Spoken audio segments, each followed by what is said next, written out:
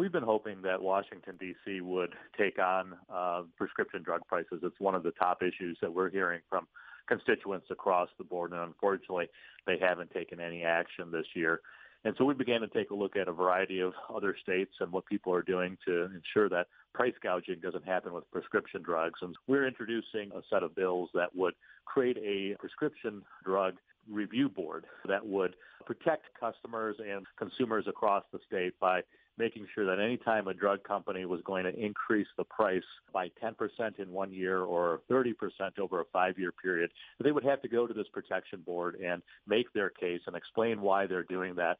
And if they don't do that, then there's a series of penalties that would be accrued against that company. Wasn't Obamacare supposed to stem the dramatic increases in drug prices? Well, there were a number of things that have happened over the years. There was some items that President Bush put in around prescription drugs, some things that President Obama had put forward.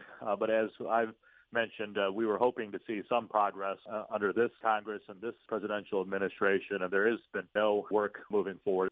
Are there any federal laws that you're aware of that would prevent or trump states from these types of efforts? Well, as of this point in time, we're not going to be dictating what anybody's rates would be.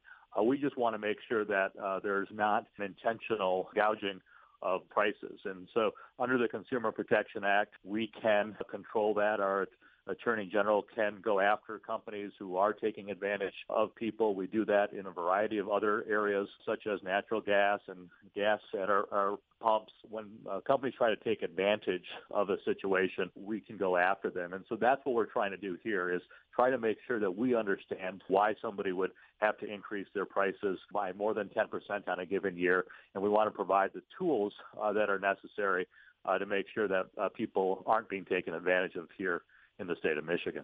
And why are the increases in Michigan more than in some other states? It has a lot to do with a variety of factors, including how group purchasing is done, whether it's through the state government, through Medicaid, and a variety of other areas. But for us, what we're trying to deal with is those unscrupulous drug companies that are taking advantage, that are jacking up prices.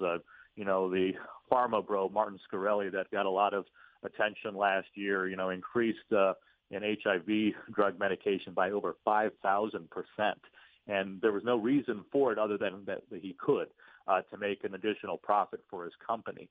And that's what we're trying to really stem here, is not the legitimate companies that are using research and doing things appropriately, but those companies that are trying to take advantage. We want to make sure that there's a tool here in the state of Michigan that can review that, that can then ask for an Attorney General investigation if they don't get the information or they feel that that company is taking advantage of our Michigan residents.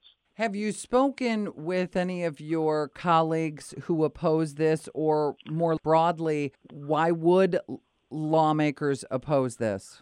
When we look at other states that have looked at transparency around prescription drugs, oftentimes they've been done in a bipartisan fashion. So my hope is that this would be bipartisan in nature. I don't see why, asking for information and providing transparency would be opposed by anybody, but we'll find out when we get back into session and where we can have these conversations.